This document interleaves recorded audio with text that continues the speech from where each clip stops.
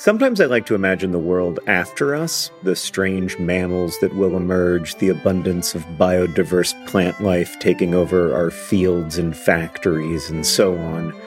I don't think this world will be better. I maintain that we are the most interesting thing to happen on Earth, and there is real beauty and meaning in our curiosity and compassion, even as we also cause and witness so much suffering.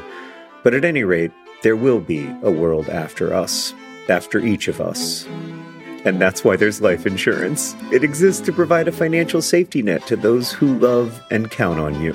Policy Genius's technology makes it easy to compare life insurance quotes from America's top insurers in just a few clicks to find your lowest price. With Policy Genius, you can find life insurance policies that start at just $292 per year for $1 million of coverage. Some options offer same-day approval and avoid unnecessary medical exams. So save time and money and provide your family with a financial safety net using Policy Genius. Head to policygenius.com or click the link in the description to get your free life insurance quotes and see how much you could save. That's policygenius.com. Policy Genius, because there will be a world without us.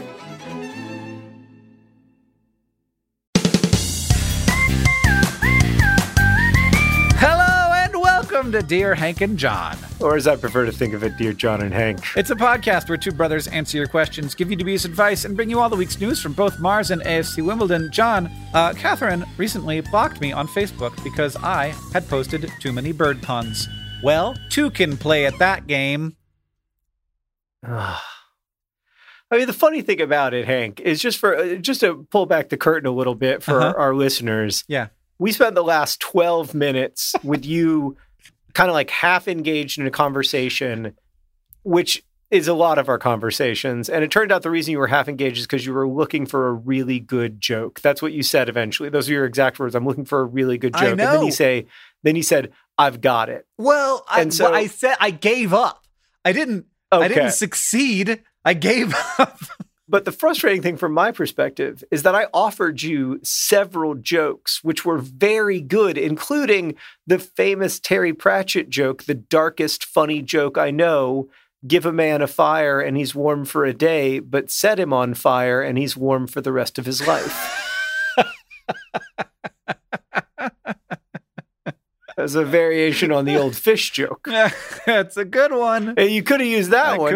But that instead, you concocted some story where Catherine blocked you on Facebook, which, by the way, I wouldn't blame her. Like, I follow you on Facebook because you're my brother, and like, all it is your old TikToks. It's my old TikToks and some of my old tweets. It's like, hey, did you enjoy this the first time? Kinda. Here it is again. Yeah. No, I hope no one thinks I run my Facebook because it's just out there pretending to be me mostly. I think it's great that you've been building up your audience on Facebook, Hank, because for 10 years, social media pros have been telling us oh, you really should be building out your Facebooks. And you and I are both I genuinely can't be bothered. That sounds like the absolute pit of hell. I can't visit that place ever again.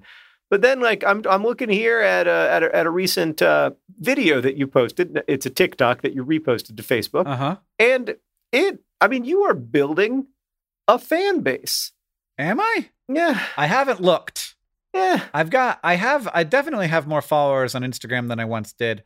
It is always very weird to me to go to my Facebook where I did post something 17 hours ago, and there have been a number of engagements with it that I feel I am not doing the work, I'm not doing the work of connecting with these people who I guess they're connecting with each other. That's good. Yeah. Believe me, Hank, it's not about you.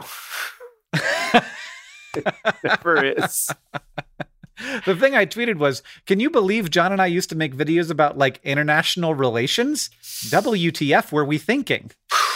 Those videos were by far the most popular videos we ever made. If we were economically rational creatures, we would have done more and more and more of them. That's the thing that we would have done for a living. Yeah. Yeah, there was just one problem with it, which was that it was miserable. It was very hard.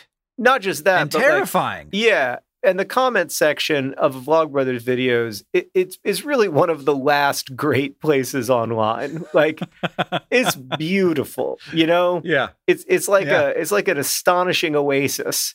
And if we had continued to make like largely international relations content, like I think that the comment section would have gotten worse and worse and worse. Yeah. I mean, like the real reason WTF we're rethinking is like, I actually don't mind so much the idea that like we were trying to intelligently communicate a balanced perspective from a trusted source. Like, because people don't have an infinite number of people who they trust. And so it's nice to maybe hear some perspectives you might not expect from those people. Not like a surprising perspective, but just like them talk about something that you might not expect them to talk about. Give you a little bit of depth and nuance on a topic that you probably aren't thinking that much about. I think the problem is, why would we want to have that job? Yeah. It's so bad. It's just so hard. And you really do get, you get threats. Yeah. Like genuinely. Oh yeah. I'm pretty sure that because of one of our videos, a government came after us a little bit. Yeah, no, that's not an exaggeration. And one of the things I learned from that experience where a government came after us and attempted to access, and maybe did access, a lot of our private information is that, and this is something I'd always sort of suspected about myself, but I didn't know for sure. I am not courageous. Right? Yeah, no. I'm not. I'm not. And that's an important thing to know about yourself, Hank. It's important to know deep down when push comes to shove, like, how courageous are you? And the answer for me is not very. Nope. That's fine. And that's fine. We're doing a different thing. I'm happy. I like it. I think we're doing a good thing that is different. Let's answer some questions from our listeners before certain autocrats start trying to hack our email again. This first question comes from Abby, who writes, Dear John and Hank, I've been interviewing for jobs recently, and I'm often asked questions that make my brain go blank. I think I sometimes just feel like the answer to the question is broadly understood, and I don't know how to articulate that in a way that feels like value is being added. Is there a solution to this? Articulate but awkward Abby. Gosh. I have this problem. Well, I have this problem anytime anyone asks me to think of something specific. Yes. Like, this has to be a universal human experience where it's like, can you tell me about a time in your past? No. Mm-hmm. I cannot tell you about a time. Like, I can, if we're having a conversation, I'll be like, oh yeah, remember that time that thing happened to me and it was me. I have this friend who paddled out into the bay on a mattress, and I'll have 1,000 stories, but I cannot tell you one of them if you ask for one. Not only that, but like if I'm in a public event or something and somebody asks, what are you reading? Like, what book are you reading? Yeah. My immediate reaction is always, well, I knew 3 seconds ago. And now I'm broken. You broke this boy. In fact, like, one of the ways that I've developed to deal with this, Abby, is before I go on stage or before I know I'm doing some kind of interview or Q&A, I decide what I'm reading. And it may be what I'm reading. Hopefully, like, that's the perfect situation. But like, it just has to be a book. It just has to be a book where I'm at least faintly familiar with the plot. Yeah, I mean, and I will, because I know if somebody asks me what I'm actually reading, I'll be like, God, what was I reading last night? Like, oh, I remember I had chili for dinner, and then I helped the kids go to sleep. And what, where, and what?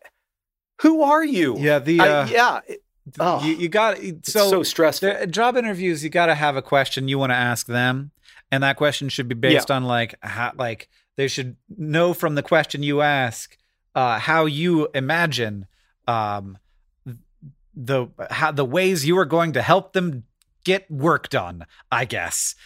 And but like, so you should have that in your back pocket. You should have a time when you faced adversity in your back pocket. That's the thing that is that always comes up.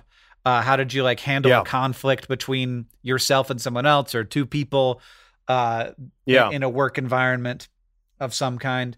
But man, I often am asked in interviews, is there anything that you would like me to ask, or is there any question you like people to ask? I'm like, no, just don't ask. Never. You can ask, is there anything that we didn't get to that you thought we would?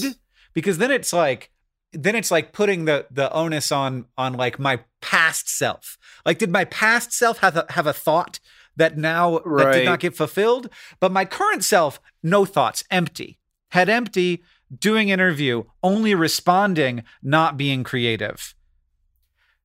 Yeah. I mean, my feeling when I'm in an interview is always that, like, I'm not really there. Like, I just can't be fully present because it's a heightened state. Yeah. Too right. many Like, things. that's one of the things that makes it so difficult to really evaluate somebody based on their interview. Right. Because, like, I don't think I'm an amazing employee. I'll be honest. Like, I'm like a B-, but I'm definitely a better employee than I am an interviewer. You know, like, if you ask me a question in a job interview, I'm going to stare at you blankly 30 or 40% of the time. Whereas if we're working together, I'm going to stare at you blankly 20% of the time at the most. Yeah. Anyway, Abby, I think both for Hank and me, the solution is the same, which is to try to be as prepared as possible, to like have a set of answers in your mind already. And I know sometimes that makes me sound sort of rote, or like I'm not coming up with it in the spur of the moment, but whatever, I'm not, because this isn't my milieu. Like, I'm not good at this. Excellent advice.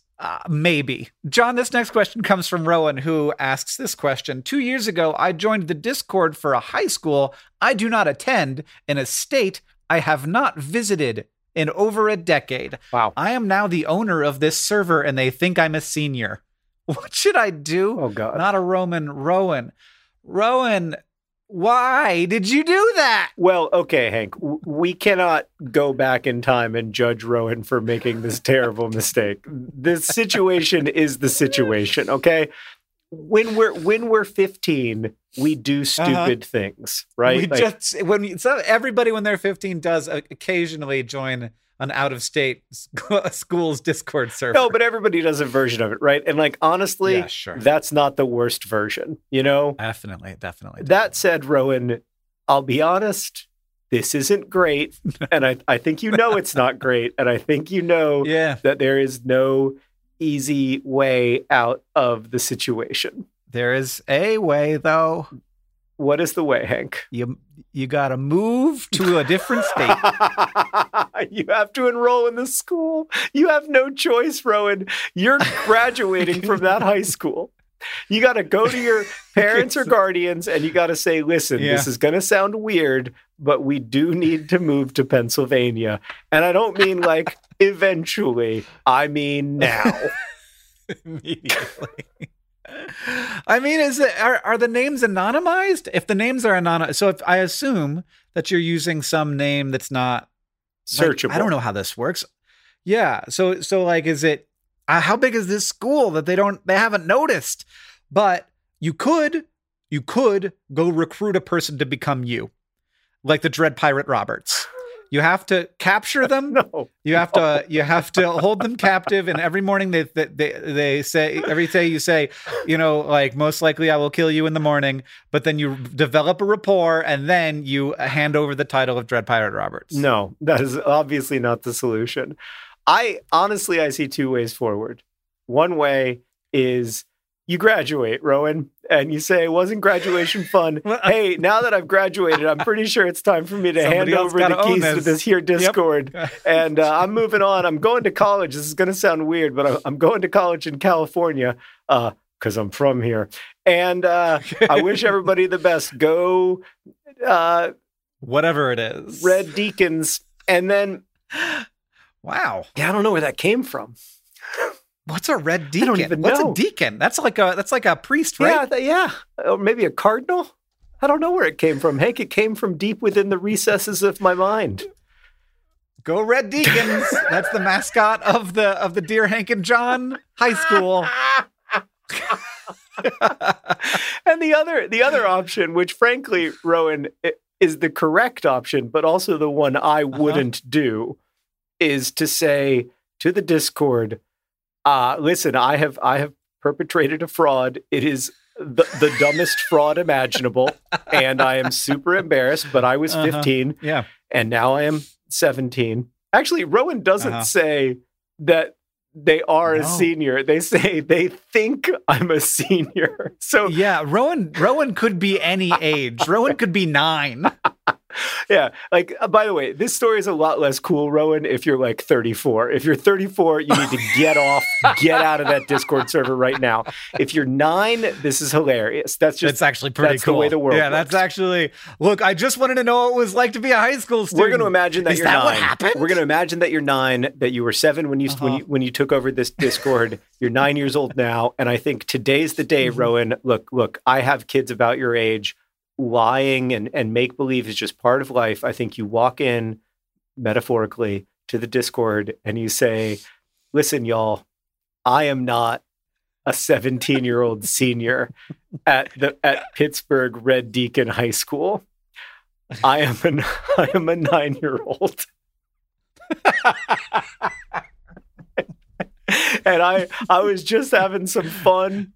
I got kind of bored with playing with crayons, and so I decided to take over this Discord channel. And I feel like I have to reveal myself, and just I feel like I have to part ways with y'all. I've perpetrated a fraud, but you are the ones who should be ashamed. Poof. I would come clean. I would come clean, is what I would do. Yeah. I think that's the right thing. Well, that to would do. be. Well, I mean, regardless, the owner of a Discord can transfer that ownership to someone else. And so you have to figure out how to do that correctly. And I would encourage you to not have kidnapping be a part of it. Great job, Hank. Really, way to cover your bases. The idea, I'm finding it hard to let go of the idea of a 9-year-old being the owner of a high school Discord and just being like stuck inside of a terrible lie that they can't seem to find their way out of. Yeah, they'll be okay. Oh, You got another question for me, John? not really. I was just kind of staring into space, remembering one of my mortifications. What's going on? Are we making a podcast?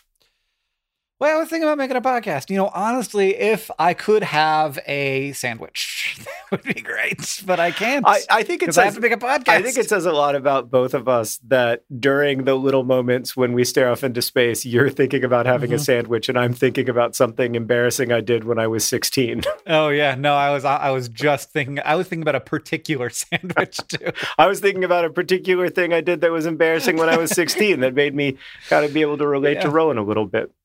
Yeah. All right, Hank, this next question comes from Molly, who writes, "Dear John and Hank, are we still evolving?" Oh, yeah. Oh, Yeah.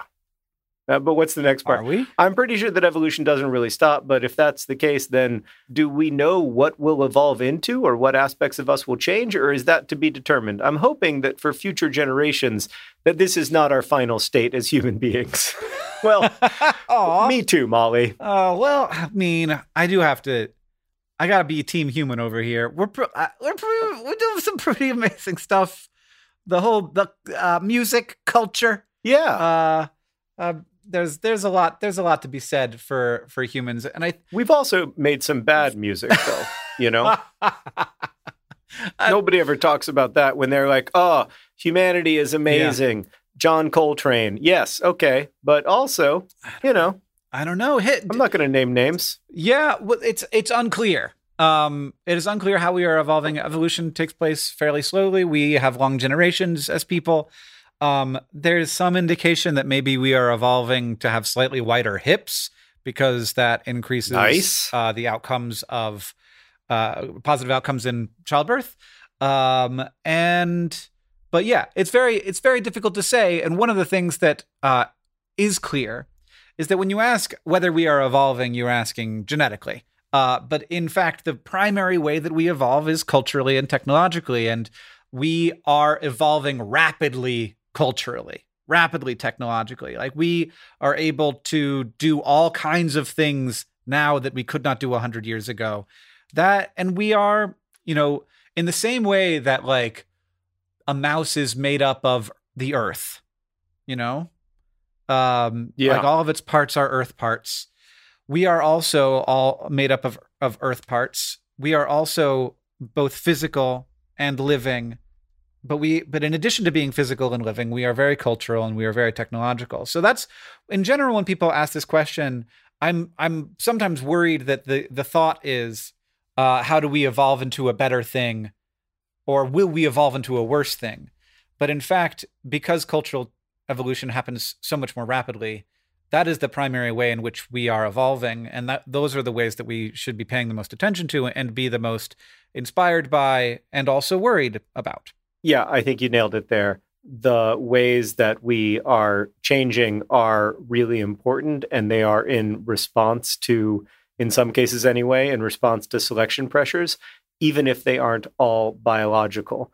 Yeah. It can be really hard to stop and consider how radically life for humans is changing. Mm-hmm. But I found out this today that helped give me a little bit of perspective. Hank, you and I have been making YouTube videos since before there was an iPhone. Yeah, I knew that stat, but every time I hear it again, because it's usually several years between the hearings, it does continue to affect me. It's weird. It is effective. It's weird. It's an I effective couldn't stat. spend 4 hours looking into my phone when we started making YouTube videos because I had no phone into which to look. Yeah, Twitter did not exist. I think it did exist, but only like 12 people used it. Yeah, my God.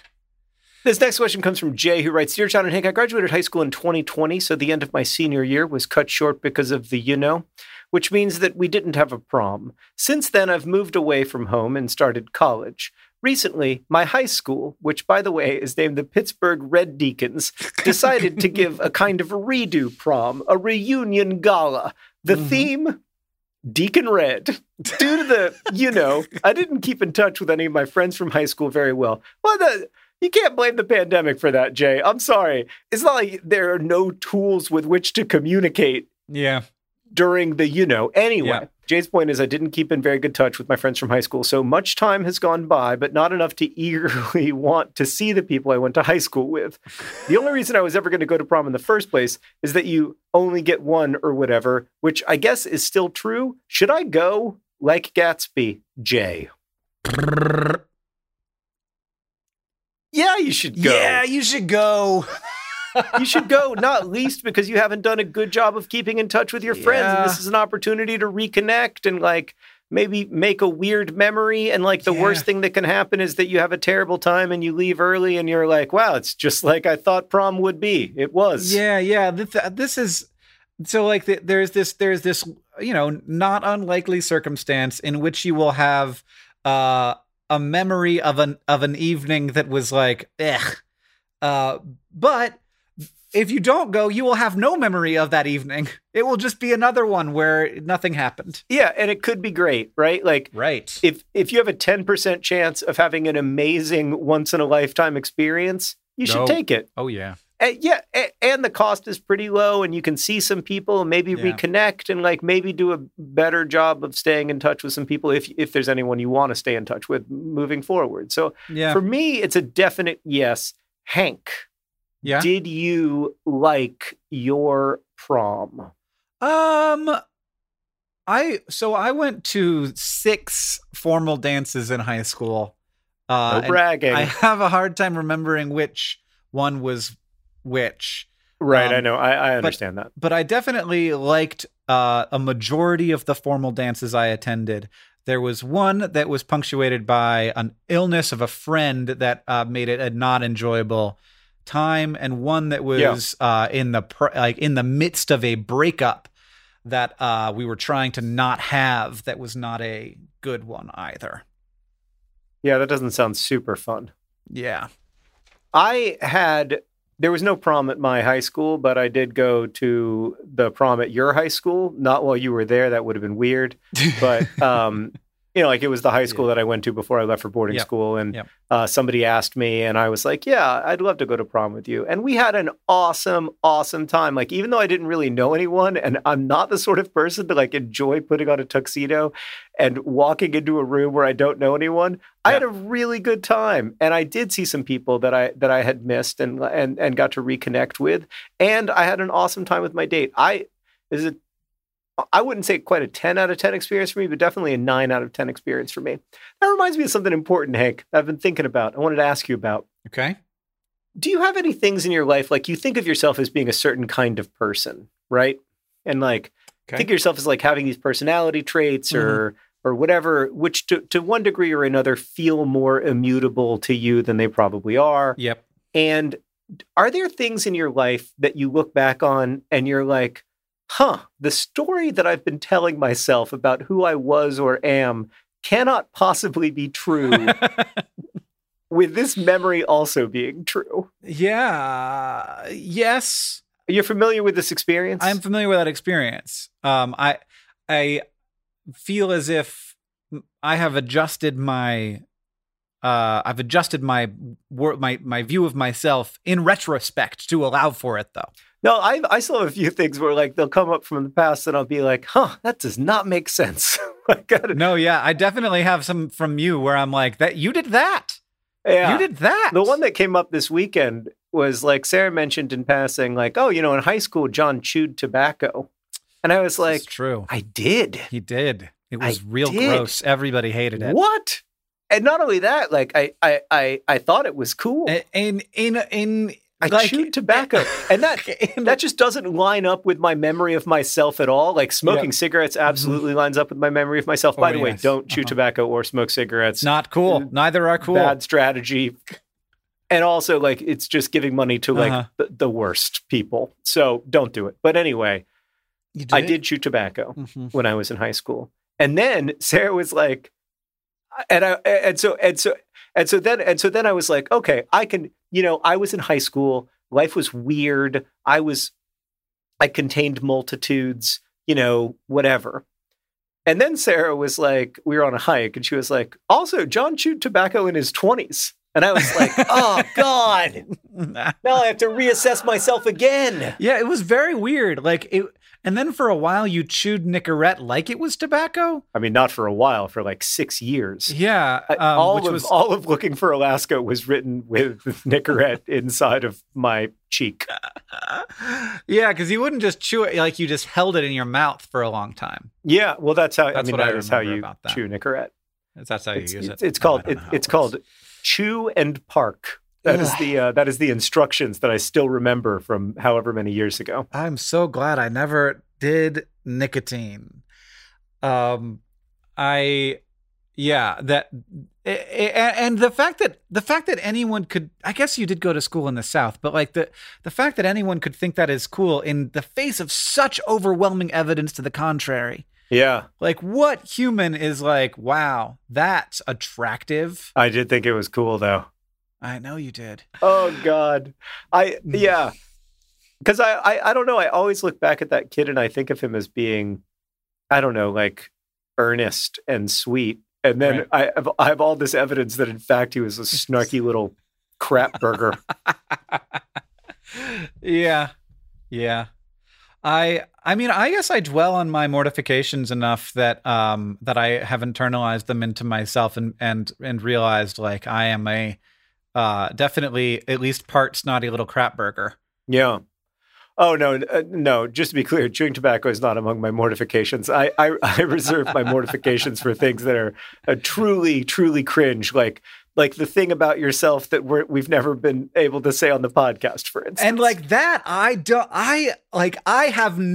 that seems 100% like me. You agree with that, right? Oh yeah, that's that seems absolutely 100% something like I do. Yes. Yeah. And just as faking an English accent for a year is 100% something you do.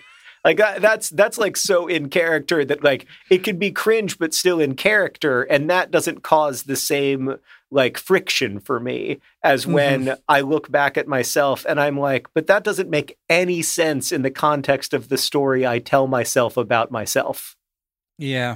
Which reminds me actually that today's podcast is brought to you by the story that John tells himself about himself. It's a lie. Like almost every story.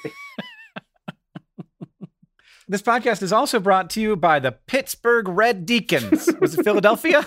No, it's Pittsburgh. The best part about it is the idea that Pittsburgh only has one high school. Yeah. And they have the one mascot for the one high school. The other great thing about the Red Deacons is it's really not a good mascot. We could have chose anything. Could have chosen and now tigers. We're stuck with this. We could have chosen like the blue tiger. No, I like that you chose something weird, but you could have chose something good weird. I know. Like manhole covers. Yeah, the manhole covers. It's too late now. We're the Red Deacons. There's nothing we can do about it. Dang it. Ugh. I can't. Yeah, you're right. I totally could have come up with something better. Like, I mean, literally anything would have been better, right? Like, I'm surrounded in this room by things that would have been better. The Pittsburgh lamps, the Pittsburgh microphone stands, the Pittsburgh Windows laptops that are falling apart. The Pittsburgh Diet Mountain Dews. Oh my God, that's perfect. Then we have brand opportunities. No, I only found the Red Deacons. Today's podcast is also, of course, brought to you by the Pittsburgh Red Deacons Discord server. The Pittsburgh Red Deacons Discord server, owned by a 9-year-old. And also, this podcast is brought to you by the Second Act of American Lives. The Second Act of American Lives. We're always coming back, trying it again. Give us one more shot, everybody. Bob Ross is back. He did it. What about you? I feel like Bob Ross is on his 7th act. Oh, man, he just keeps coming back. It's true. We also have a Project for Awesome message from Megan, who writes, to 15-year-old Megan, choose the college with the best autumn leaves. The people will change your life, and you'll literally have a band of brothers. You won't regret it. You're exactly where you're supposed to be, even if you end up in Cleveland. Sorry. All your hard work, passion, and dedication will be worth it. Just keep singing. Love, 23-year-old Megan. P.S. To any cute boys listening, she's single. Megan's energy. I want Megan's energy. Somebody get that. I do too. I loved everything about that Project for Awesome message. That's lovely, Megan. That's honestly, that's the beginning of a great novel. It's good. I loved that. This episode of Dear Hank and John is brought to you by ZocDoc. Look, there are, I think it's fair to say, some imperfections in the American healthcare system, but there are ways that it actually has recently gotten easier. I don't compromise on a lot of things, but I do not love feeling like I can't find the right doctor for me. And I've gotten very lucky that I have found some good doctors for me. When it comes to your health, there shouldn't be compromise. Don't go back to that one doctor who uses your appointment to catch up on the latest headlines / their family group chat / their crossword puzzles just because they're available right now or they happen to take your insurance. Instead, you don't have to keep going back to a doctor who you don't like. You can check out ZocDoc, a place where you can find and book doctors who make you feel comfortable, who listen to you, who prioritize your health. And you can search by location, availability, and insurance type. So literally no compromises. Because with ZocDoc, you've got more options than you think.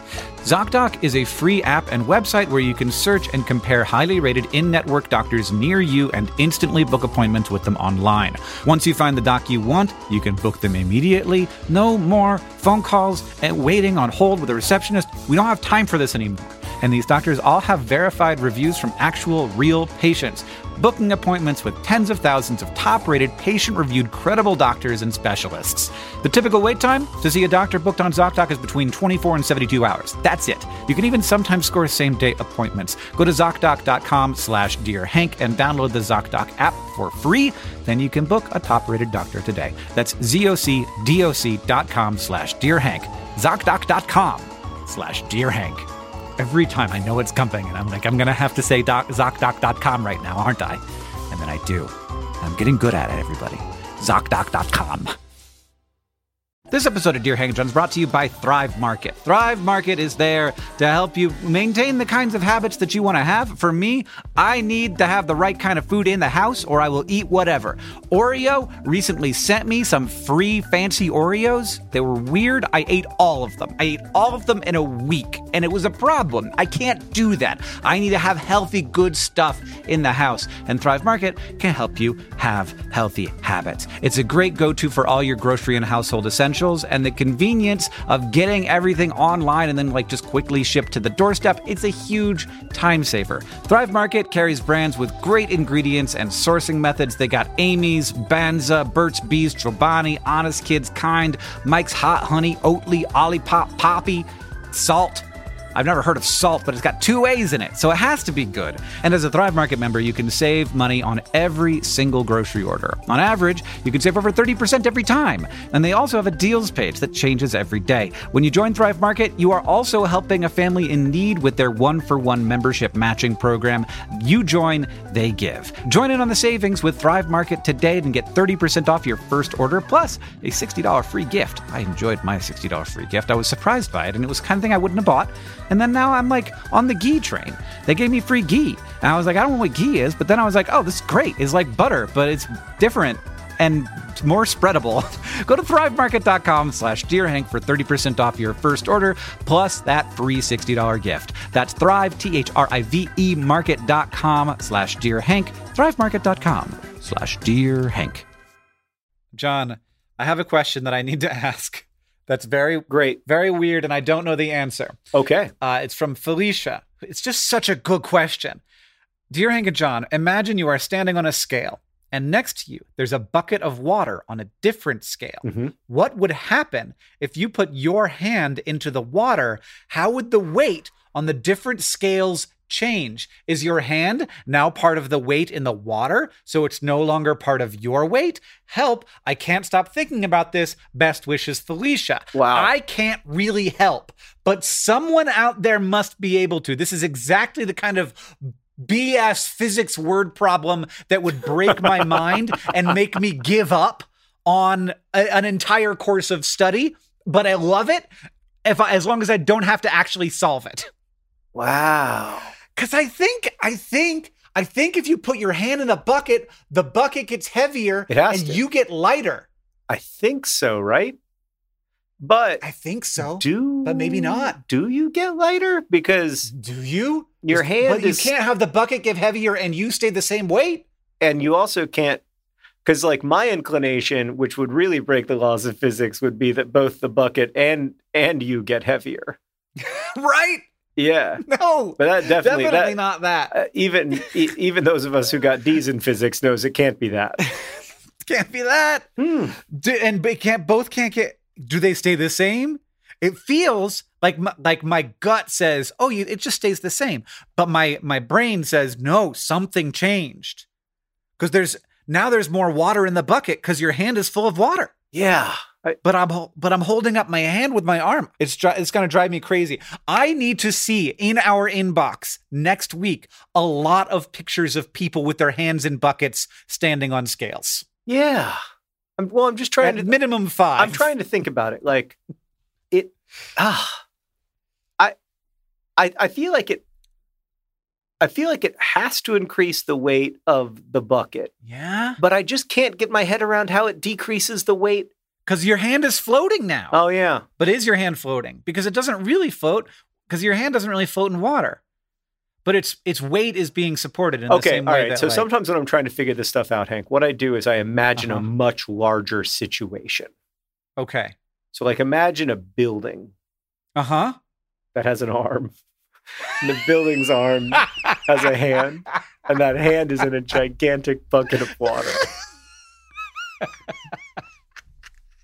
I think this is great, John. This is a great job interview question. And if you responded to me, I really miss my calling as a physicist.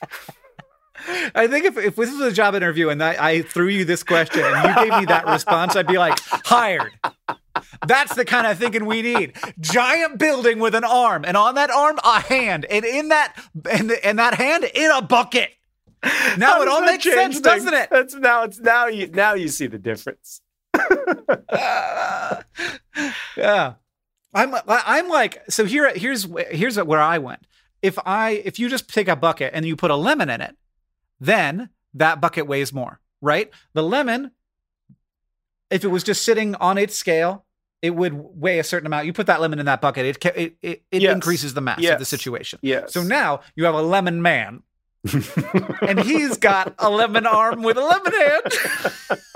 We have the same problem though. As long as the lemon his lemon hand is connected to his lemon arm, it's only because I'm not sure. It's only because the lemon is cut off from his lemon body, the lemon. But is it? I don't know. That's also a really, really good example of lateral thinking. To be like, okay, forget about this. What if the person was just made out of lemons? That changes everything. Okay, no, actually, the lemon person is helping me. The lemon person is helping me. I think the weight of the bucket increases by 1 lemon, and I think the weight of the lemon person has to decrease by 1 lemon. Right? Right? John, the worst part of all of this is that we had a chance. We had a chance to have a mascot for Dear Hank and John, and it's the Red Deacons and not the Lemon Men. Oh, God. I can really picture this lemon person, too. It's really very vivid in my mind. Yeah, mine too. It's really good. And it would be hard to be a person made out of lemons, you know? You would get so many people. In your mind, his lemon head, is it upright or is it sideways? He has many lemons inside of his head. In my mind. He's got a lot of lemons. Yeah. In my mind, he's just a person who's made out of regular sized lemons. I'm not imagining like extra large. He's a full sized lemon man. Yeah. I thought exactly. he was made out of lemons, regular sized lemons, but in my head he was small man. Oh no, I was picturing a regular sized person made out of lemons. Not like a tiny lemon person. I'm talking about like you could meet and right. You would be able to shake hands and look each other in the eyes, except for the obvious reasons. He's just got a lemon. The main thing it makes me think about though is that like the hardest thing about being a lemon person, I would imagine, is the number of times per day somebody makes "when life gives you lemons" joke. That would be unbearable. You know, like you'd have to like kind of carry around a card that says like, yes, I know I have to make lemonade out of this situation. Thank you so much for your feedback. And then on the back, it just says, "Do not squeeze." Do not squeeze the lemon man. The lemon man. 3 things you need to know about me. Yes, I've heard the lemonade joke. Do not squeeze me. And last and most importantly, when I put my lemon hand in a bucket of water. Something happens. And I don't know what. The water, just like you the water don't know gets what would heavier happen. and the lemon man gets lighter. That's what happens. Those are the 3 things you need to know about what it's like to be me. This little lemon piece is now floating, and so a little bit of my weight is being supported. I don't know. Somebody get a bucket. Oh my God. All right. Oh, all right. That was good party. That was fun. Good party? Yeah. John, do you have any news from AFC Wimbledon for me? Do I have any news from AFC Wimbledon, Hank? Do I have any news? Yes. Oh my God. Hank. What's happening? Is it good? I have fallen so deeply in love. When Sarah and I were engaged, we had to attend this thing called the Catholic Engaged Encounter. I'm sure I've told you about it before. Yes, you have. I just loaded up the League One table. I'm sorry. Oh, yeah. Okay, hey, Hank, I got a preamble before we get to the League One table. Okay. And when we were in this Catholic Engaged Encounter, one of the things that they told us that really stuck with us is that like relationships are cyclical and go through periods of romance, disillusionment, and content. And when you start to see things that way, it can become very helpful because like if you're in a period of discontent, like it means that you probably need to do some work, but it isn't like fatal. It isn't like the end of everything, right? Like you can understand it as like part of a cycle. And so understanding that I think is critical, not just in relationships, but also in loving a football club. And for the last 5 seasons, as AFC Wimbledon has struggled season after season, narrowly escaping relegation in ever more miraculous and impossible ways, there have definitely been periods where I have been a little disillusioned. We were not always playing beautiful football. I would often feel like the players didn't have a deep connection with the club. Sometimes even like The managers didn't have like a deep understanding of how special this club is to be owned by its fans. You know, and to me, it's the greatest story in sports. And sometimes I would feel like there's just the disconnect there. And I would experience periods of disillusionment. Now, of course, I understood that I still loved and always would love Wimbledon. But Hank, I never dared to dream that I would fall in love with a team this deeply again, that I would experience this profound, intense period of romance once more. But Hank, as I was watching us play the Shrimps of Morecambe this weekend, and no, that is not a made-up name, and we were down 3-2, and there was like 20 minutes left in the game, I found myself thinking, I think that we are going to win this game. And we did. Will Nightingale, who has played for AFC Wimbledon since he was 11, scored a goal, his third goal of the season, despite being a central defender. And then with essentially the last kick of the game, my hero, my number one, Ayoub Assal, also a product of Wimbledon's youth academy, scored, and we won the game 4-3. Mark Robinson, Hank, the manager of AFC Wimbledon right now, Mark Robinson never coached a game of professional football until he was 53 years old. This is a guy who waited and waited and waited for his opportunity, and he is taking it. He is leading this group of young players, most of whom are from the academy. Like, they are kids who have played for Wimbledon since they were children. They were ball boys for years and years and years, and now they are playing for the professional team. And he is what they are accomplishing together it's incredible. It's borderline miraculous. AFC Wimbledon, 7 games in to the League One season, are in 4th place. That's very weird. And also, a lot of the teams that you're beating are good. A lot of the teams that we're beating are good. And we are winning these games again and again and again by coming from behind. By like against Bolton, we were 3-1 down. We came back to tie the game at 3-3. Bolton is 3rd in the league. I know. Against Ipswich Town, we were down and came back to tie it.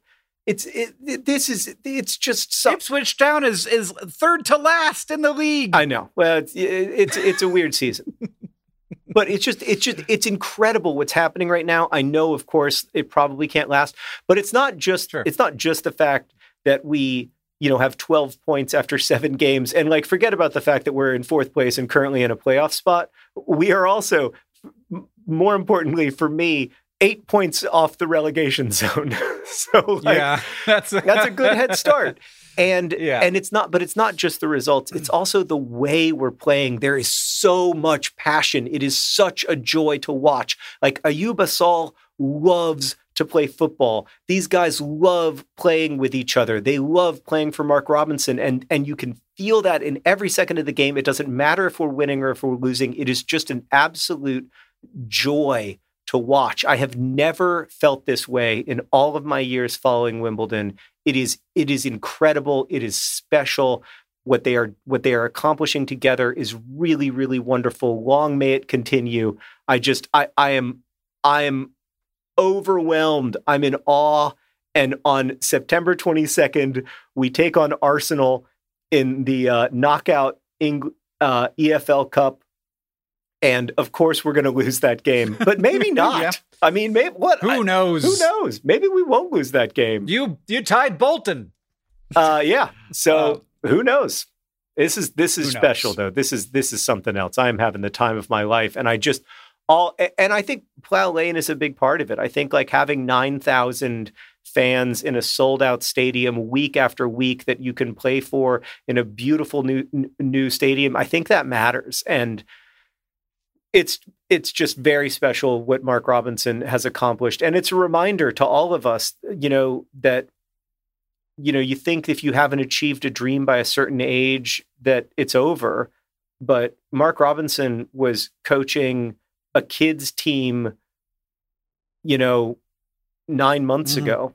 And now he is one of the most promising coaches in professional football. Wild, very exciting, very weird. Let's continue to go on this roller coaster, John. I'm sure it only goes up. I mean, I just need us to. I just want, as I said earlier in the season, Hank, I just want to play a few games where we're not at risk of relegation. That's it. That's my goal for this season. Finish 16th. John, you always start your news with like personal epic. So I have a child, and my child, one of his favorite things to do is to pick up rocks. And you know who else loves to pick up rocks? It's the Perseverance rover, who has successfully collected some rocks. Was that good? That's good. That's very good. I liked that. Okay. Thanks. So we talked a little bit about how it tried to pick up a sample before, but the rock just crumbled into little bits. I remember. Couldn't get it into the tube. But it has successfully gone to a sturdier rock, and it has collected and stored samples 2 times. Yes! There's some rocks in those tubes. There's rocks in those tubes.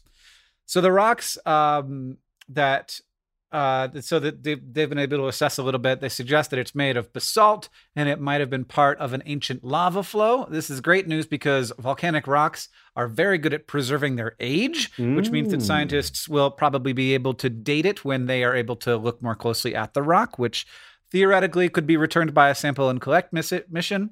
The rock also has salts in it, which likely come from the rock interacting with water.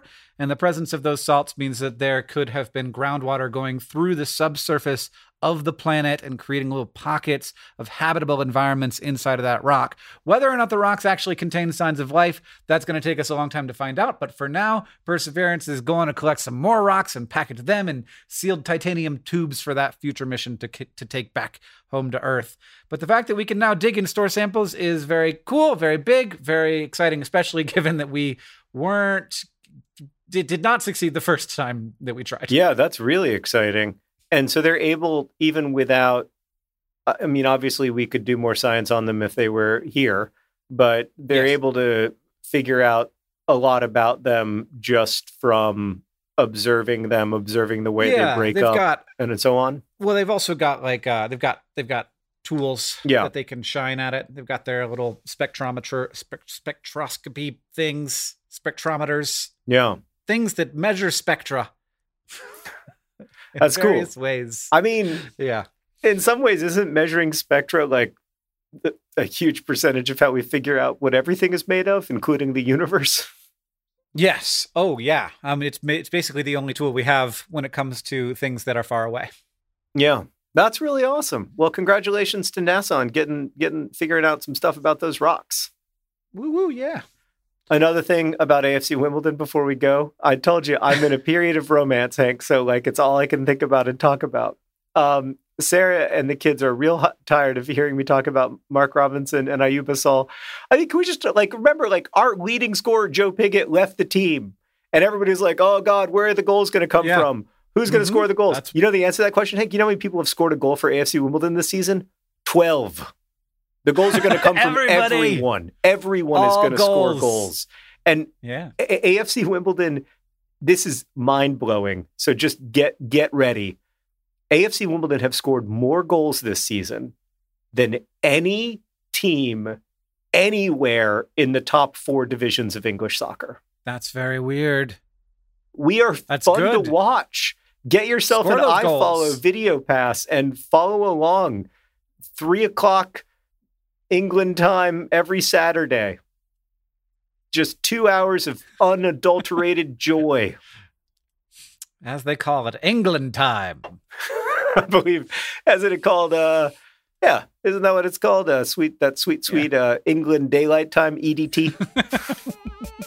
All right, John, we're off to go record our patron-only podcast, This Week in Stuff, where we talk about things that are ideally making us happy.